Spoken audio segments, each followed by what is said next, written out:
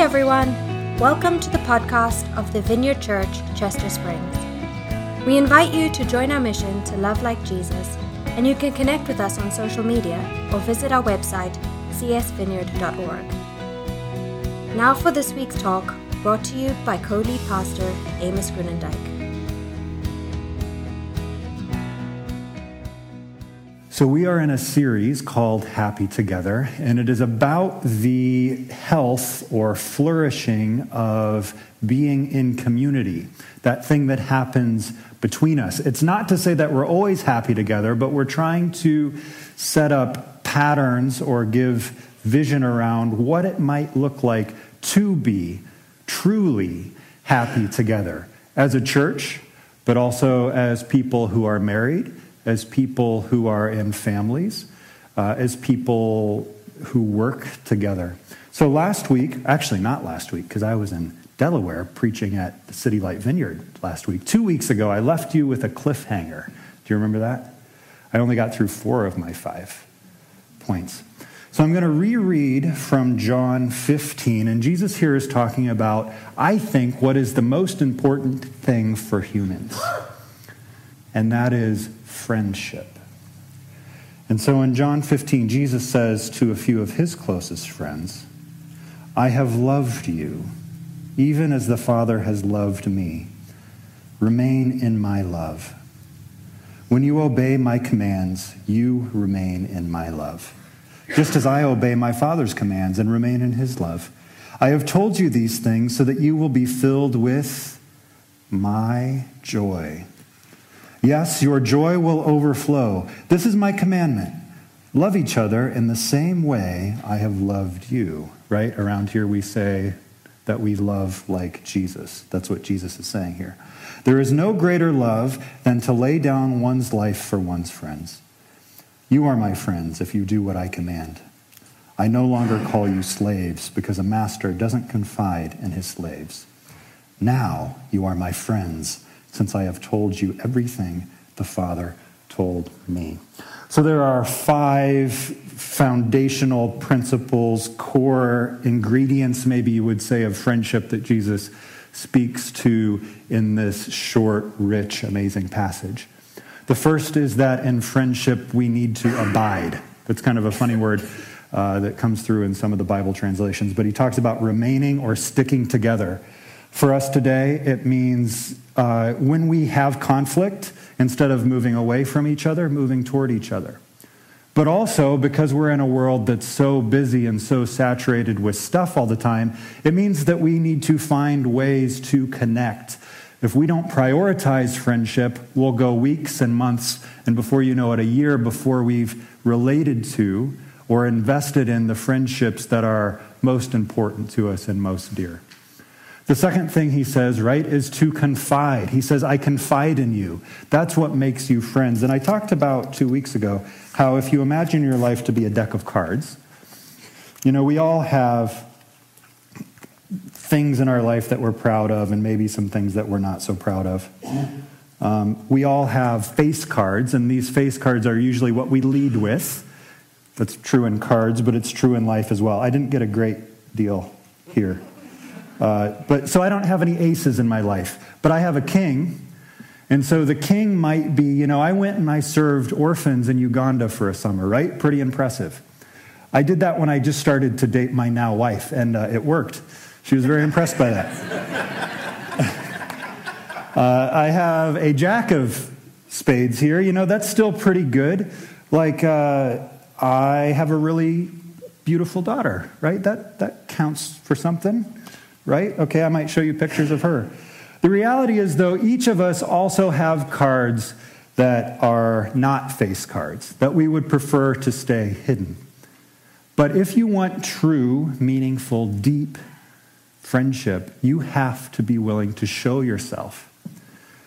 So I'm not using personal examples here, but maybe you have a 4 of clubs in your life. Maybe there are times where you lose your temper and you go into a rage and you say mean things that are hurtful to the people you love. Maybe there's a 3 of spades in your life. Maybe you have a porn addiction and you're not proud of it, but you can't stop. these aren't things that you share with everybody. It's not people that you would share with a room this size. But you need to have intimate friends, like Jesus had his 3 closest disciples. And you need to have close friends, like Jesus had his 12 disciples and a handful of women. They were the people who, when after Jesus died, if they were asked, hey, what was Jesus really like? They could give the answer. You need people that know everything that's in your hand. And this is risky, and this is vulnerable, because sometimes people will take that 3 of spades and they'll show it to the group. Sometimes you'll share a piece of news, and instead of someone treating that news like it's your news, they take that news and they share your news with everybody that they know. And that hurts. But it's worth the risk to be known, to have true friends. Jesus says, thirdly, that friendships are to be enjoyed. Jesus talks about his joy that he has with God, that he wants you to have as you relate to each other. Like, friendships are meant to be enjoyed. And so if you're not enjoying your friends, and if you're married, if you're not enjoying your spouse, it's time to press pause and say, what's gone haywire with this friendship? How can we start to enjoy each other once again? Number 4, Jesus says, there is no greater love than this, if somebody lays down their life for their friends. And as I said, I think for some of us, we just need to work on laying down our phones. But what are you willing to sacrifice for friendship? Are you willing to lay down your checklist? Are you willing to let people into a house that's a little messy? Are you willing to give time to friends instead of give time to working toward that promotion?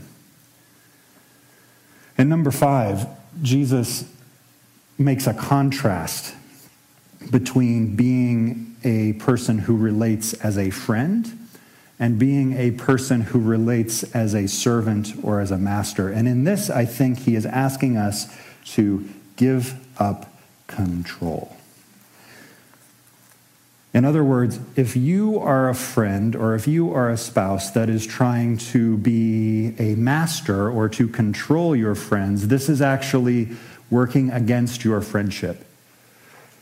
So we're going to talk about what it looks like to be a controlling person and what it might mean to kind of break through that. And this is where it gets real, right? So the first 4 are kind of like, oh yeah, this sounds great. But that 5th one, the giving up control, gets at something that is, it's not pretty. It's maybe an uglier side of ourselves. But here's the thing. Jesus doesn't actually need anything from you, but he wants something for you. He wants you to be free from these negative and destructive behaviors. Jesus is not all that into behavior management. He's after something much, much deeper, and that is a renovation of each of our hearts. So C.S. Lewis, who is perhaps the most famous Christian author, at least in the English-speaking world of the 20th century, says this. He says, imagine yourself as a living house. God comes in to rebuild that house. At first, perhaps, you can understand what he is doing. He is getting the drains right and stopping the leaks in the roof and so on. You knew that those jobs needed doing, and so you are not surprised. But presently, he starts knocking the house about in a way that hurts and does not seem to make any sense. What on earth is he up to? The explanation is that he is building quite a different house from the one you thought of. Throwing out a new wing here, putting on an extra floor there. Running up towers, making courtyards. You thought you were being made into a decent little cottage, but he is building a palace, and he intends to come and live in it himself. So here's what I'm saying. Remodeling your heart will hurt. I've been in the middle of major remodels in my house. The finished product is great, but the process is painful. It's messy. Things get exposed. It takes time if you're doing something deep. It gets dusty. And it just adds a little bit of pressure to your whole life. Now, of course, we're in a remodel here, so I'm going to use that as a metaphor very fittingly. Right? Like, it was a mess here on Friday. The chairs were stacked. There was steel beams on the floor, steel studs. The carpet wasn't put together. I don't think the stage was even put until, Thursday? And we've still got things that are exposed. And this project is going to take another 3 or 4 weeks. Here's the thing about your life. It's going to take longer than 3 or 4 weeks. If you have a control issue, this is going to be a month-long, year-long, perhaps lifelong journey for God to do something that is not simply putting new paint on the wall. We're talking about rebuilding the foundation. Some of you have ways of being that have stood for the last 10 years, like these walls. This wall's coming down today. That one right there. But you've had ways of beings that have worked for you for the last 10 years. I'm 35. I've had ways of being that have worked for me for the last 25 years. Some of you are older than I am. You've had ways of being. You've been a controlling person and it's worked okay for you. But if you want to start working on that impulse you have to control other people, which I think we all have at some level or another, it's going to take a deep work. And it's going to be messy, and it's going to be painful, and it's going to take time, just like C.S. Lewis talked about. It will hurt. So let's jump over now where Jesus talks a little bit more about this control thing in Mark chapter 10. And what happens in Mark chapter 10 is really interesting. So 2 of Jesus' actually closest disciples, 2 of his closest friends come to him, and they say something that's a bit of a trap, I suppose. They say, "Hey, Jesus, we'd like you to give us anything we ask for." Has anybody ever come with you with a request like that? Now, Jesus he's a wise person. So he doesn't say yes or no. He says, "Tell me what it is that you want." Right? Smart. In a different gospel, it's actually James and somebody, is it John? James and John. His mom comes. Now that's really messed up, right? But if somebody's mom says, "Hey, my kids want something," I guess that happens to college professors these days. But it's not like a healthy thing that mom goes to college professor. Anyway, Jesus says, "What do you want?" And the disciples say, "We would like to be on your left and your right side in your moment of glory." Now, in a traditional kingdom, this is a place of honor, right? This is a place of power. These guys are looking for recognition. But when Jesus hears glory, he is thinking about a moment that is coming where he hangs on a cross. And so when Jesus says that's not for you to decide, and you don't even know what you're asking, he's talking about the people who are hanging and dying to the left and to the right of him as he hangs on the cross. And Jesus actually does say, you're going to walk my path, and you will suffer and you will die. He uses a metaphor for that. He says, "You're going to drink my cup." But then he says to the whole group of disciples, because they get a little upset about this request from James and John, Jesus calls them together, and this is where we'll read from Mark 10.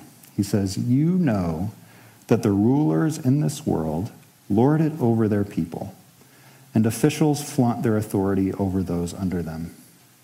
But among you it will be different. Whoever wants to be great among you must be your servant, and whoever wants to be first among you must be the slave or servant of everyone else. For even the Son of Man came not to serve, but to serve others and to give his life for many." Jesus is saying something here about power and influence that runs contrary to the way that it works in the rest of the world. It runs contrary to the way it works in our governments, in our families, in our places of work. He's saying the way it works out there is when you've got power, you get people to do things. And you use that power to exert control, to dominate other people, to use them in ways that accomplish your goals. And Jesus says it's not going to be that way with you. People who I call friends will use their power and their influence differently. My kingdom is an upside-down kingdom. It's a different kind of kingdom. I will use my power, and you will use your power, not to control, but to what? To serve. To take a position of humility. Now, it gets even more pointed here because at the end, Jesus says, did you catch this? The Son of Man, he's talking about himself, kind of a technical term to describe like his power and glory, his kingship. I, the Son of Man, will give my life as a ransom. This cuts through it because for a king, a ransom gets paid to get back something that was taken from him. The king uses his wealth to get what he wants.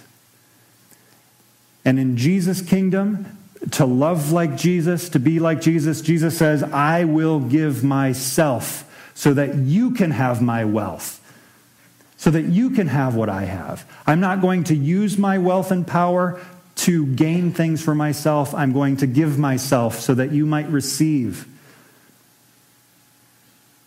my very spirit, that you might receive my friendship, so that you might be restored, so that you might be remodeled. So let's talk about what it means to be a controlling person here. And let's first actually think about a time that you have felt controlled by someone else. Can you do that a second? Think of a time that you felt controlled. And I don't want you to think so much about the person. That's not the point. I want you to think about how it felt.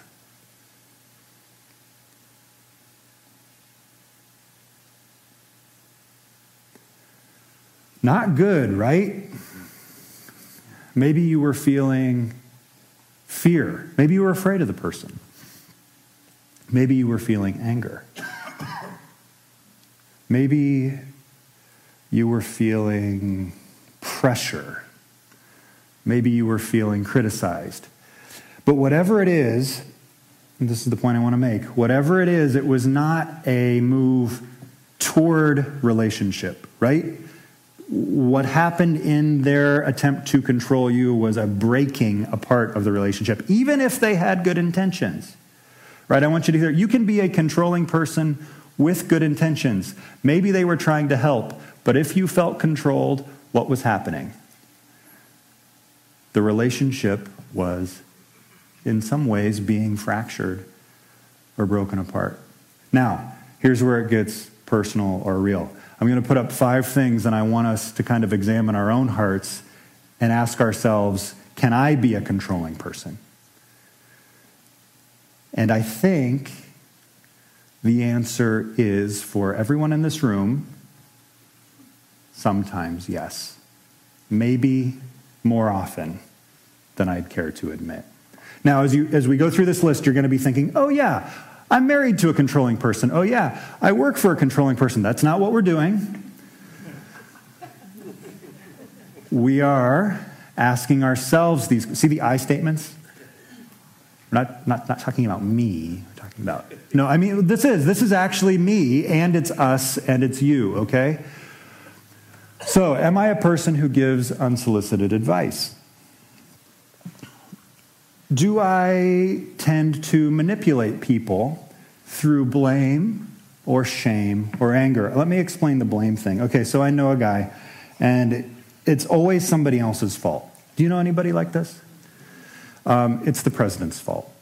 It's my family's fault. It's my coworker's fault.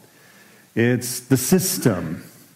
Whatever it is, he plays the victim.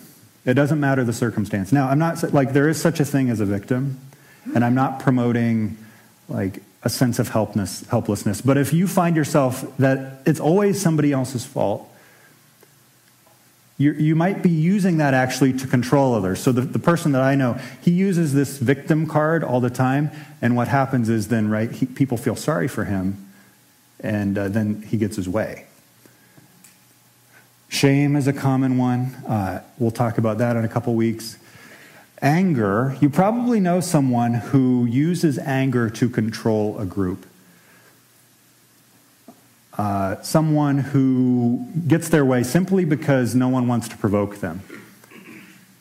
Someone who causes the rest of the room to walk on eggshells around them. And so now let me kind of put it on ourselves again.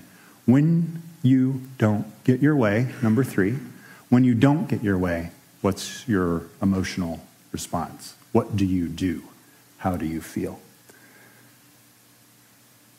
But if you are someone who gets your way most of the time, it's worth giving pause and asking yourself, why? Am I a bully in my marriage or in my friendships? Number 4, I judge or criticize other people's choices. Number 5, I often feel defensive. You might be feeling defensive right now. Think about it. There's a personality that it doesn't matter what's being said, there is a pushback. And I'm not saying you should take everything that's said as truth. But, as I said, some people, I have this in myself, okay?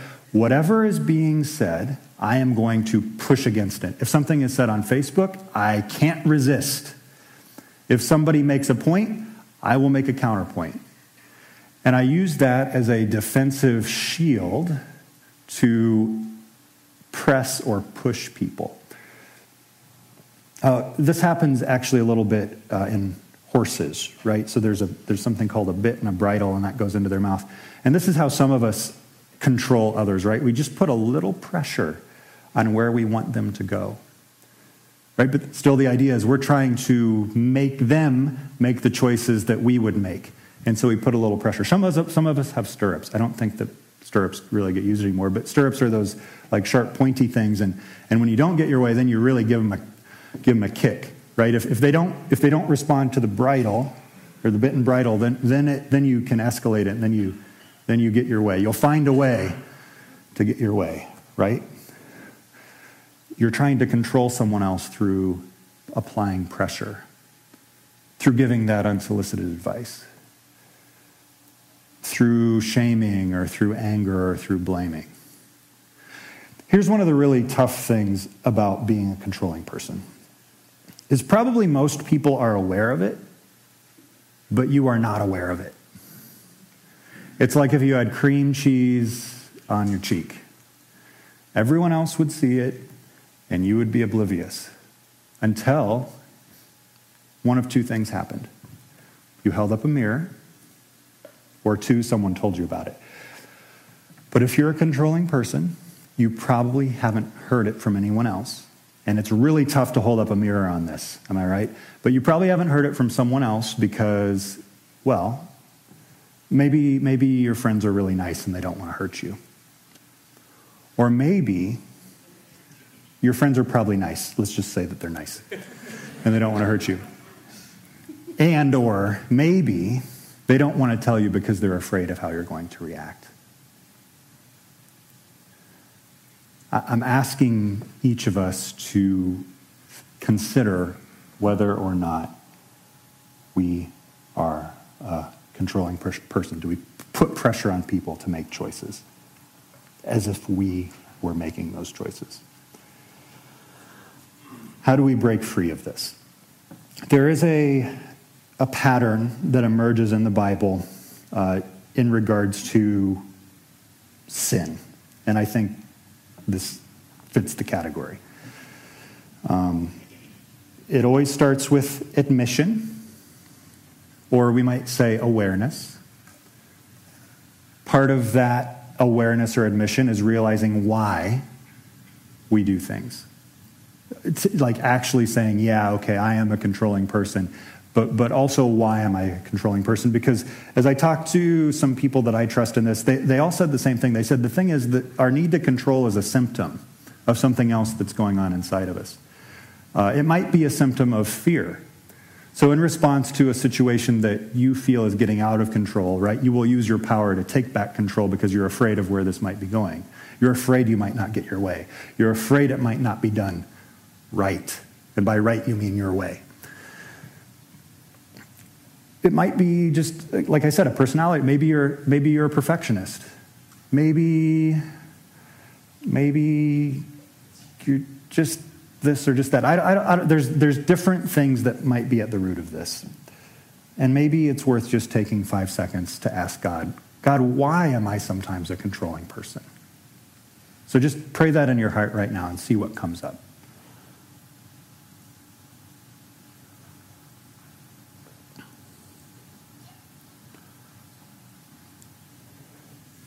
Again, it might be because I just want to help people. But you can be a controlling person and want to help people.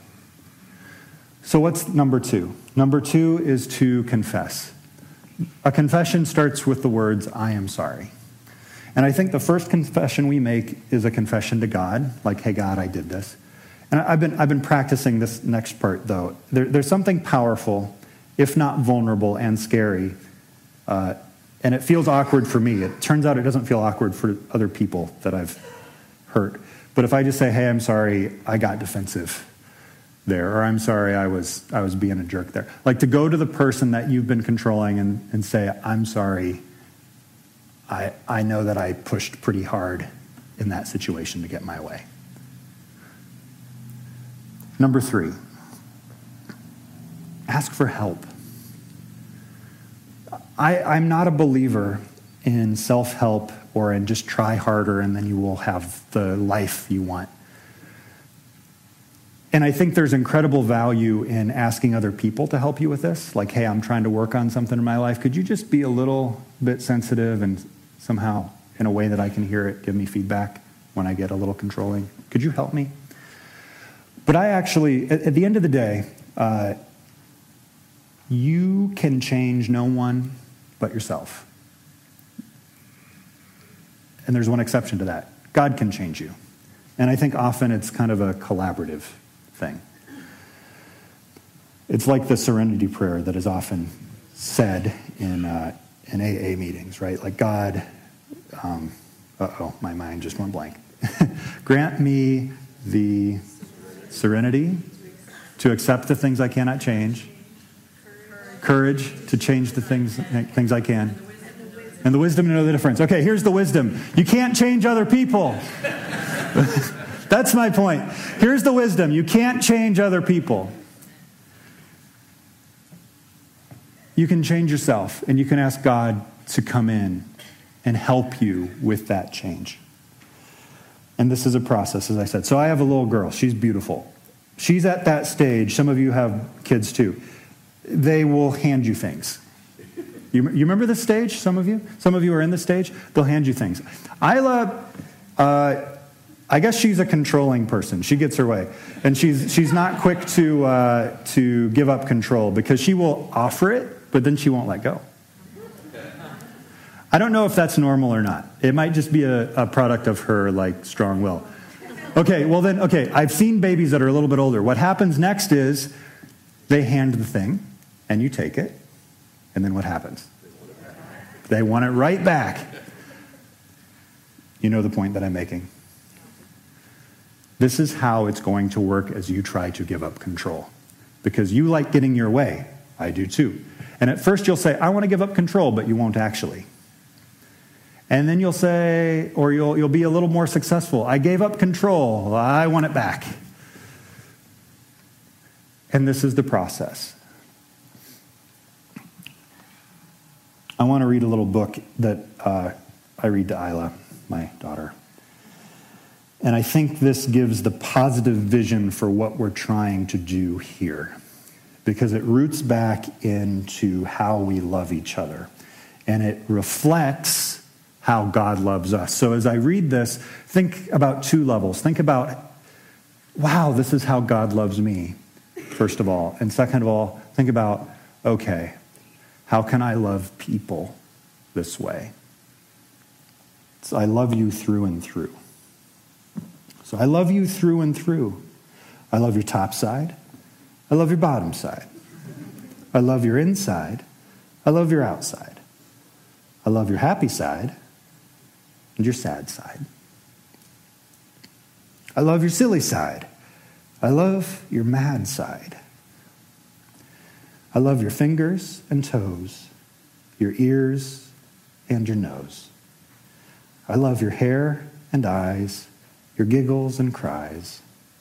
I love you running and I love you walking, silent and talking. I love you through and through, yesterday, today, and tomorrow too.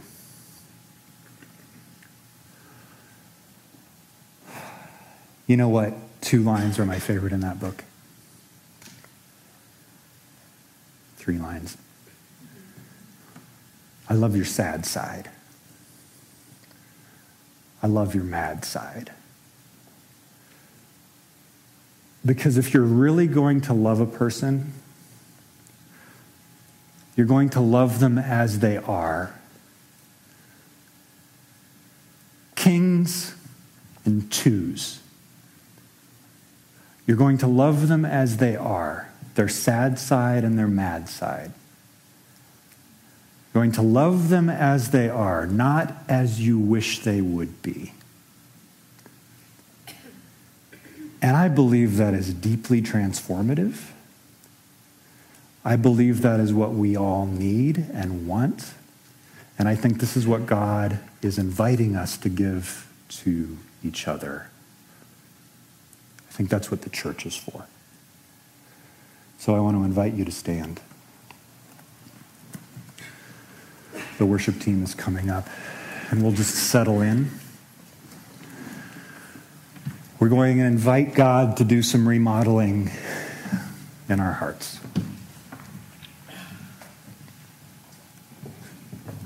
So Jesus, send your Spirit to move among us. We open up our hearts, every part, our strength and our weakness, our joy and our anger, our peace and our sadness. Come in. Make us whole. Help us to love more like you, and in particular, help us to give up control. We love you, God. Thanks again for listening to the podcast of the Vineyard Church, Chester Springs. We hope you share this with your friends and family and subscribe on iTunes or wherever you get your podcasts. See you next time.